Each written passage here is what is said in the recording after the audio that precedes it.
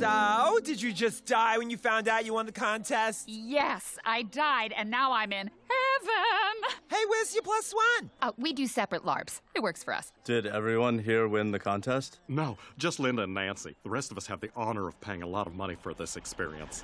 Look, someone's coming! Esteemed paying guests and contest winners, I welcome you to Winthorpe Manor!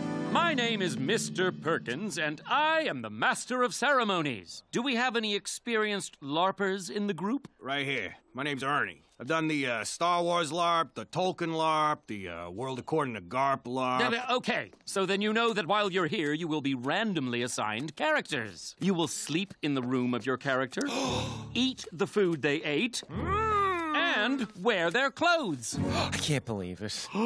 William the Underbutler. Oh, I love William! I'll be the best William I can be, with a keen sense of duty, and I'm deaf in my right ear, starting now. Oliver the Footman. What? Oh, Oliver the Footman. Oh, hello, Oliver. Oh, I'm so nervous. Okay, here it goes. Okay, oh. Wow, Nancy, Mrs. Winthorpe. Good for you. I can't believe it. Come on, Linda, let's see who you get to be. Okay, here I go. Iris, Mrs. Winthorpe's maid. Goody, we'll be working together. Well, I won't be working. You will. For me. But we'll be together. Yay!